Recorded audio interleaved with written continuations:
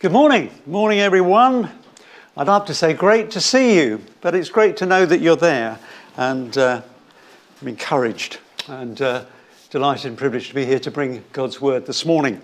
We are continuing in our series drawing on the Psalms called Reset. And today, reset the words that we speak to ourselves and to others. But first, let's pray. Come, Holy Spirit. Can I invite you in your own heart to say, come, Holy Spirit. Open yourself. Come, Holy Spirit. Come to our homes. Come to our ears and come to our hearts. Lord, would you take my weakness and pour out your power through your word this morning in Jesus' name and for his kingdom. Amen.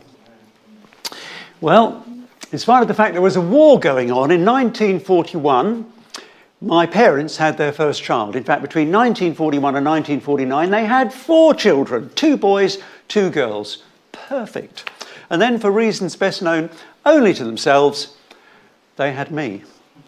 And that meant we were a family of 7 living in 2 upstairs rooms with a tap and a toilet out in the backyard. We were poor. My evening meal for years during my school days was a jam sandwich. Orange squash was something that happened at Christmas. My mother had no particular interest in mothering, in the conventional sense, nor housekeeping. It wasn't until I got to secondary school that I discovered that other children had some things I didn't have, like a toothbrush, like underwear. My mother's idea of laundry was when I took a bath every week on a Sunday, she would take the shirt and socks that I'd been wearing all week and pop them. That was her word. I'll just pop those in the bath with you, darling, and give them a bit of a rub with the soap, would you? But I have never had a moment of regret or resentment toward my parents, because they gave me something of infinitely greater and lasting value. Put simply, they gave me words. My father had pet names for all his children. My sisters, Catalina Flying Boat, Sandy Bumpatinas. His pet name for me was, wait for it, Congo Willie. But he had another name, calm down.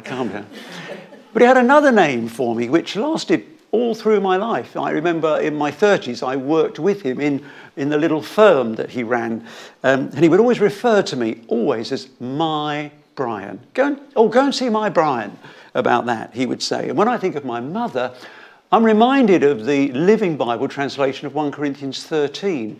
If you love someone, you will always believe in him, no matter what the cost. You will always be loyal to him, always expect the best of him, and always stand your ground in defending him. My mother's words were invariably words of affirmation, words of approval, words of support, words of belief. Put simply, they gave me words of life. We were poor, but I was rich. I was rich because of the words my parents used towards me. These words shaped me. For the soft, early clay of my slowly forming character, these words were the moulding tools. And they gave me an endowment of self-worth, self-esteem, perseverance, self-belief, optimism.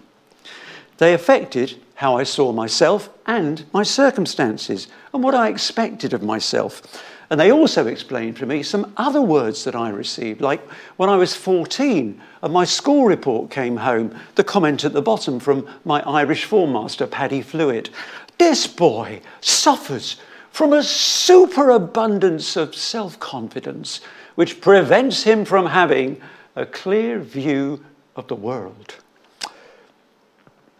Proverbs 18:21 tells us, words have the power of life and death. The words we speak to our children can build up or break down. They can bless or curse.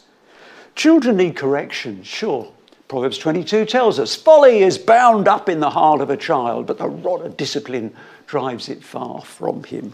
But in correcting a child, it's important we condemn the behaviour and not the child. Words like, you idiot, you fool, will you never learn, you won't amount to much, are words of death. When the Bible talks about death, often it's not talking about physical death, but the slow poisoning of the soul. We talk about a person's spirit being crushed. The human spirit, it's like a young plant. If it's watered and fed with good things, affirmation, encouragement, wise counsel, it will flourish. If it's sprayed with vitriol and toxic words, it will wither. To our partners, words we use are like moulding tools of a sculpture. The words we use determine whether he feels respected, valued, strong, capable, confident. Whether she feels secure, valued, cherished, beautiful.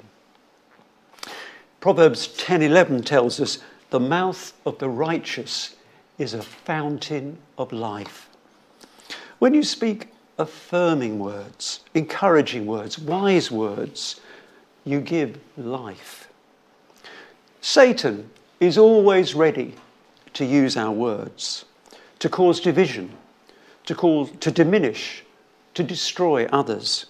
Bragging, exaggeration, complaining, criticising, all serve his purpose. It only takes a few words to wound someone. We all know the rhyme, sticks and stones may break my bones, but words will never hurt me. And we all know there is no truth in it. The words we speak to others can bring misery or joy. And it's the same with the words we speak to ourselves. It's the same. The words we speak to ourselves can be words of life or words of death. Words that build up or words that break down and diminish and destroy. If we're agreeing with the lying voices in our heads that say, you're no good, you're stuck, you can't do it, you're a failure, you're ugly, nobody wants you, nobody values you, you're worthless. Well, if we're agreeing with those voices, we're speaking words that destroy and diminish our own inner spirit. The circumstances of this last year have left a deep effect. Well, they've made a deep effect on millions of people's lives and well-being. It's been a long, cold year, mostly stuck indoors, with few, if any, opportunities to see family and friends and have some of that banter with colleagues at work. It's no wonder that mental health of so many has taken a battering. And the enemy of our souls has not been resting. Of course, he's seized the chance to attack. And for many, self-esteem, self-worth, our sense of hope, optimism, identity and well-being, it's taken a right clobbering.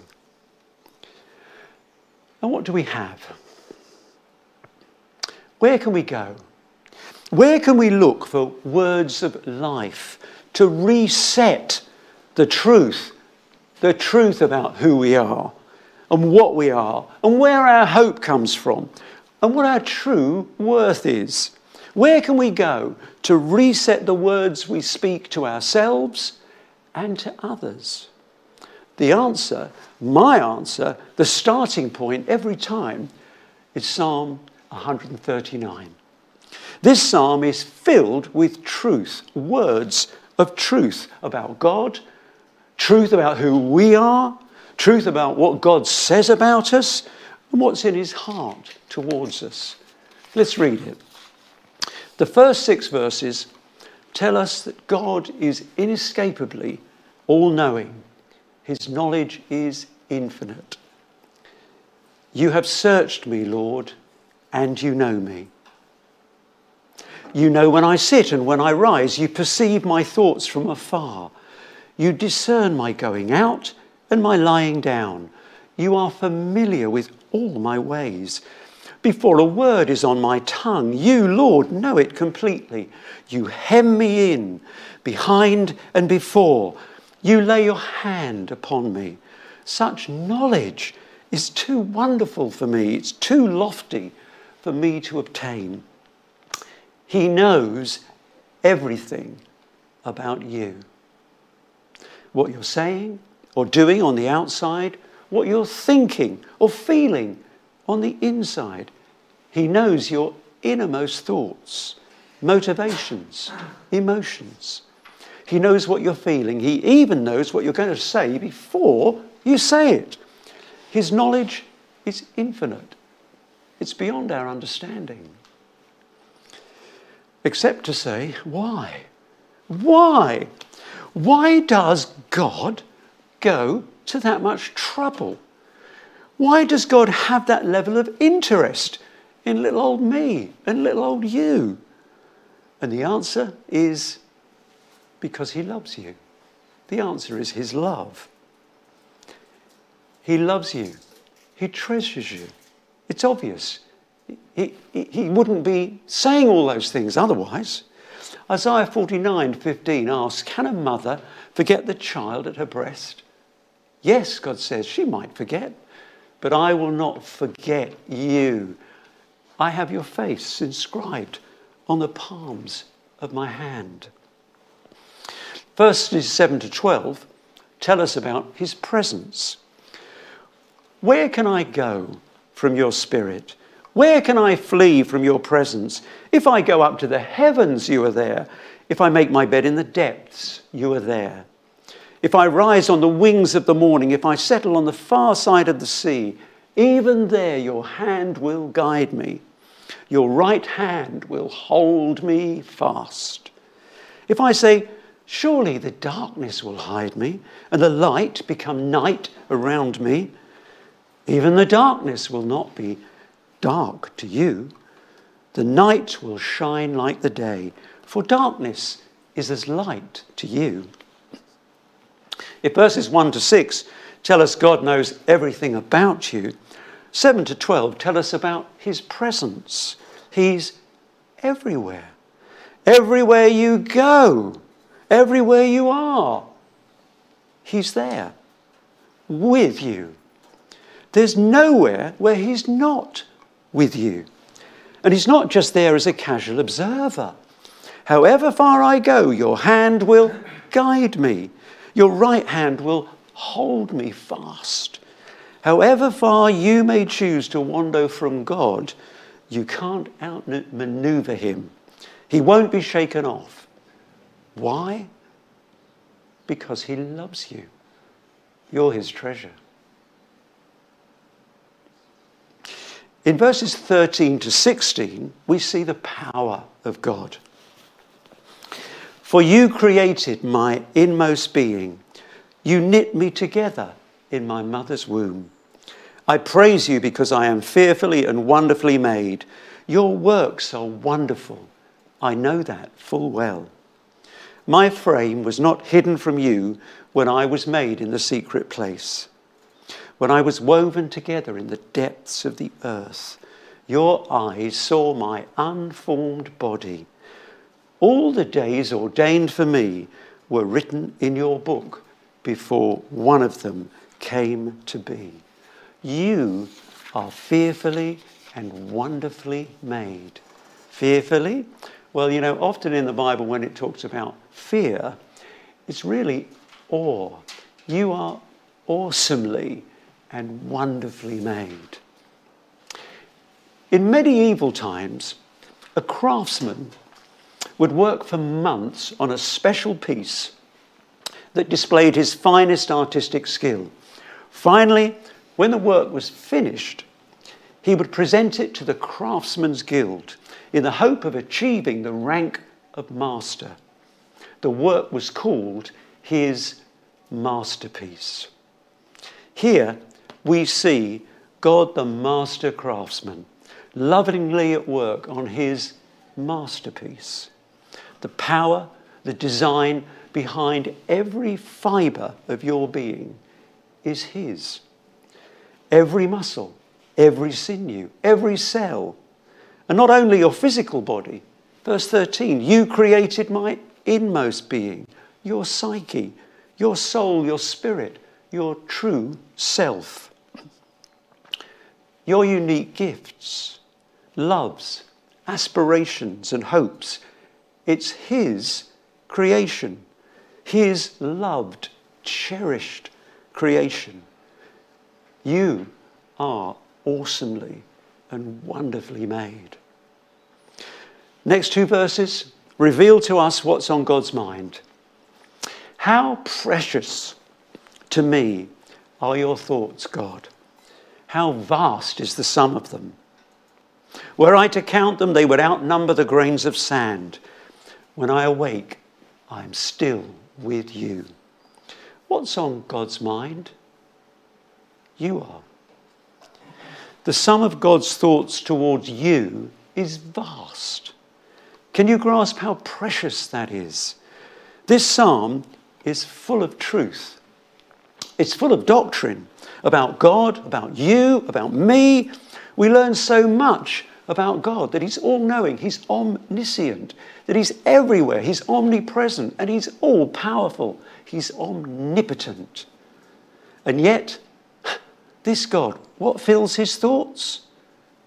You do. His masterpiece. Don't believe me? Think I'm lying? Exaggerating? Mistaken? Well, don't shoot the messenger. I'm just telling you what God has revealed in his word. He says all scripture, even Psalm 139 with these extraordinary statements is inspired and given to us by God. If you want to argue about it, it's not me you're taking on. This is important. This stuff is important. Why is it important that God should know us so completely, so intimately? Have you ever thought like me, if someone knew me completely, if they knew my every thought, my every desire, my every deed, they'd be horrified. They'd reject me. Perhaps that's why the psalmist says, it's too much for me. But if somebody who hardly knows you tells you, I love you, it doesn't work, does it? The only way to be truly loved is to be truly known, all the way down to the bottom. Really, we want to be known because we want to be loved. He knows you all the way down to the bottom, and yet he loves you all the way down to the bottom. If your mental health, your sense of well-being, self-worth has been affected by COVID or anything else, it's time to reset. Not because restrictions are lifting, but because these things that I'm telling you this morning, these words are true, and they are life-giving and health-giving. It's time to reset. It's time to speak words of truth over yourself and others. Make no mistake, words have power. The words you speak to yourself, the words you speak over yourself are powerful. They can be life-giving and they can be life-stealing, damaging and destructive. What you say, the words that come out of your mouth, what you send out is life or death. Believe me, your words have power. Jesus speaking in Mark 11 at 22. Have faith in God, Jesus answered.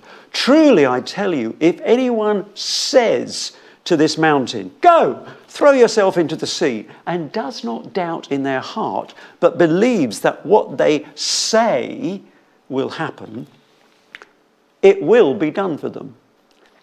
Therefore, I tell you, whatever you ask for in prayer, believe that you have received it, and it will be yours. Let me read that from the King James Authorized Version. Whoever shall say unto this mountain, be thou removed, and be thou cast into the sea, and shall not doubt in his heart, but shall believe that those things which he saith shall come to pass, he shall have whatsoever he saith. He shall have whatsoever he says. What are you saying? What are you saying about that child? What are you saying about that teen? What are you saying about that marriage, that leader, that business, that church? Are you saying words of life or words of death? What are you saying to the mountains that you face? We serve a mountain-moving God. He can move the mountains of guilt, of fear. He can move the mountain of anxiety, of condemnation, of discouragement. He can move the mountain of self-loathing. But first, you have to open your mouth and give God words. He's a word God. He works with words. In Joel 3, we read, let the weak say, I am strong. I'm not worthless or weak. I am God's masterpiece. Say it. Say it. I am not weak. I am strong. I'm not a failure. I'm not going down. In him, I am strong. And that starts to form a new future in you and a new you in the future. Say it. By his strength, I am strong. My marriage is strong. My children are strong. My faith is strong. My home is strong. It doesn't matter what I'm feeling, what my emotions are telling me. I believe this report. I believe what his word is telling me. I believe his truth, what he says about me, not the enemy's lies. I'm not a failure. I'm not of little worth. Do you remember the woman with the issue of blood? Matthew 9:20. Just then, a woman who had been subject to bleeding for 12 years came up behind him and touched the edge of his cloak. She said to herself, if only I touch his cloak, I will be healed. She's only speaking to herself. The words you speak to yourself matter. When did her healing start? It started when she put it into words. There were plenty of other sick people around, but she was the one who put it into words. She was the one who said it. Her words, even spoken quietly to herself, had power. David and Goliath. There was the army of God's people being humiliated by this giant, defying and defiling them and their gods with their God with his words. For 40 days, the Philistine came forward every morning and every evening and took his stand, trash talking them. The devil's not stupid.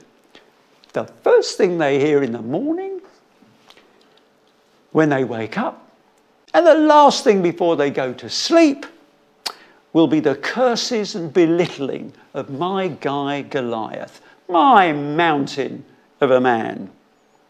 Their first thought is going to be negative, and their last thought will be negative. We'll make them toss and turn all night long. And in walks this boy, David.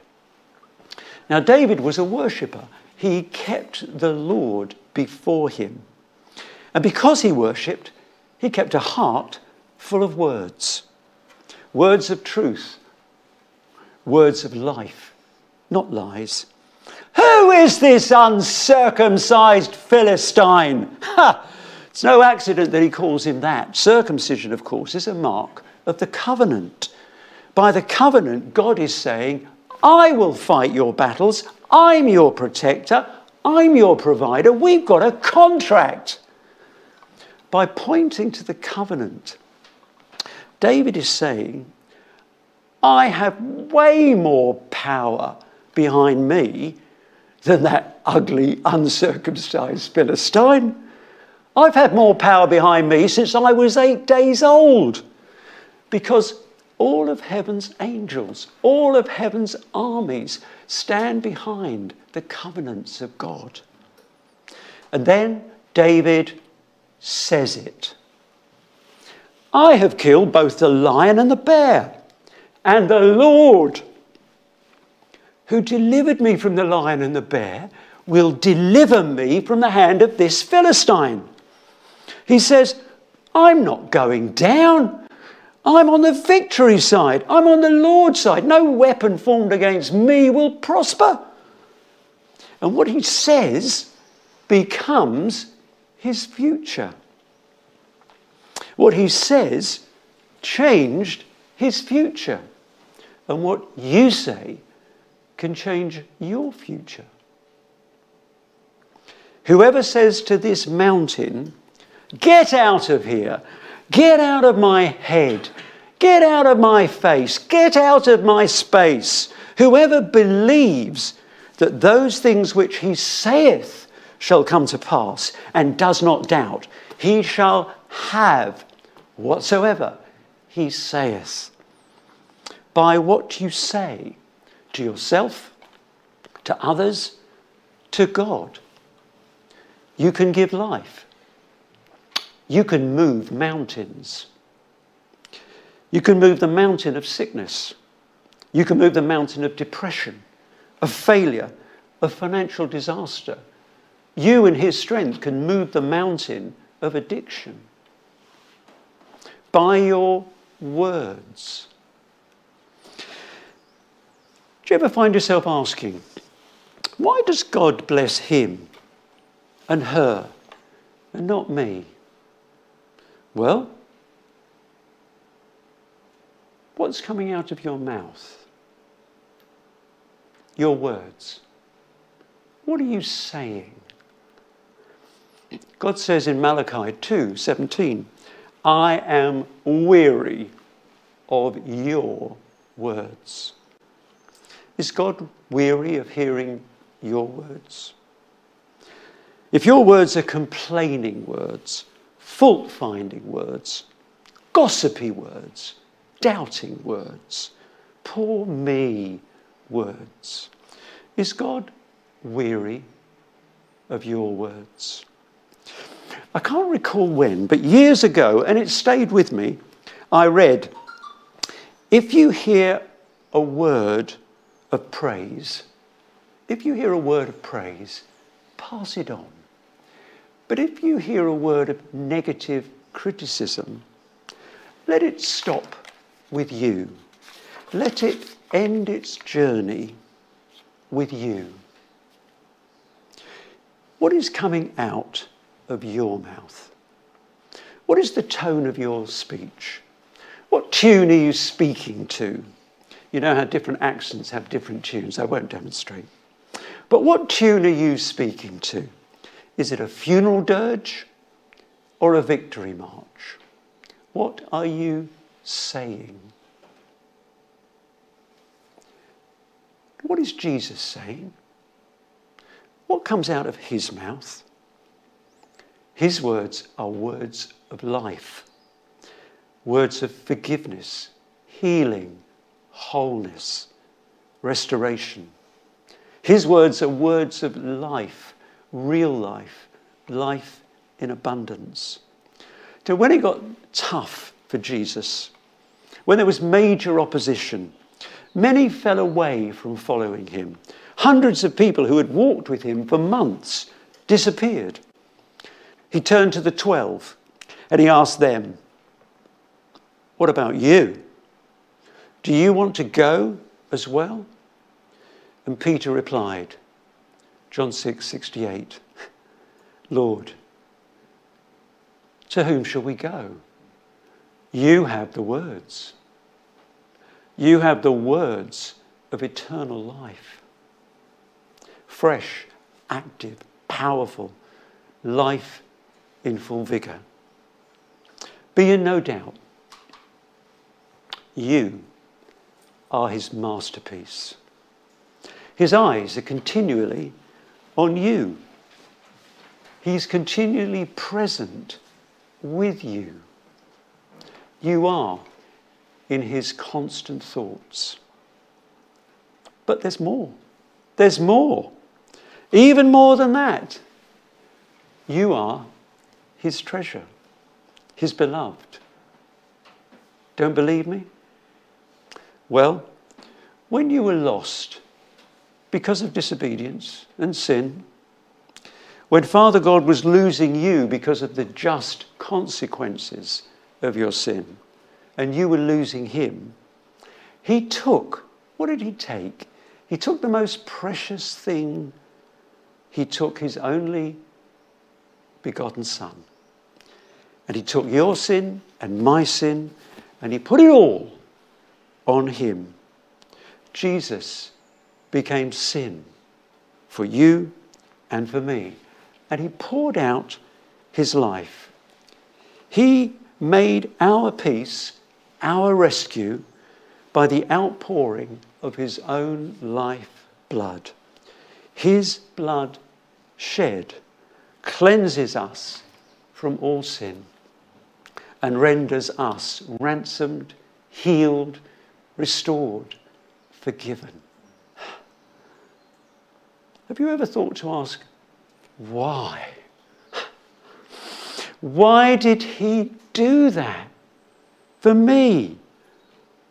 Could it be that because as far as he is concerned, you're worth it? I finish this morning with thanks to Graham Kendrick for these words. Is a rich man worth more than a poor man? Is a stranger worth less than a friend? Is a baby worth more than an old man? Your beginning worth more than your end? Is a president worth more than his assassin? Does your value decrease with your crime? Like when Jesus took the place of Barabbas, would you say he was wasting his time? How much do you think you're worth, friend? Will anyone stand up and say? Would you say that a man is worth nothing till someone is willing to pay? I suppose that you think that you matter. How much do you matter to whom? It's much easier at night when with friends and bright lights than much later alone in your room. Do you think they'll miss 1 in a billion when you finish this old human race? Do you think you'll make much of a difference when your friends have forgotten your face? How much do you think you're worth, friend? Will anyone stand up and say? Would you say that a man is worth nothing till someone is willing to pay? If you heard that your life had been valued and a price had been paid on the nail, would you ask, what was traded? How much and who paid it? Who was he? And what was his name? If you heard that his name was called Jesus, would you say that the price was too dear, held to the cross, not by nails, but by love? It was you broke his heart, not the spear. Would you say you were worth what it cost him? You say, no.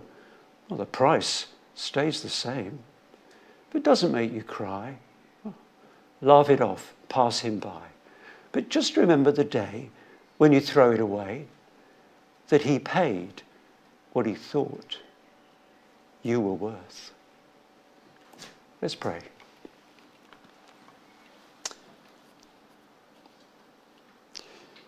Father, we have nothing that you didn't give us. And we are nothing that you didn't make us. And so with humble hearts, we thank you for your incredible love, for your amazing grace. Thank you for Jesus, who, though he was rich, for our sakes he became poor, so that we, through his poverty, might become rich. Thank you that you have made us your treasure, and thank you that you have proven it by the outpouring of your life for us. Thank you that the blood of Jesus indeed cleanses us from all sin. Thank you, Jesus. Amen.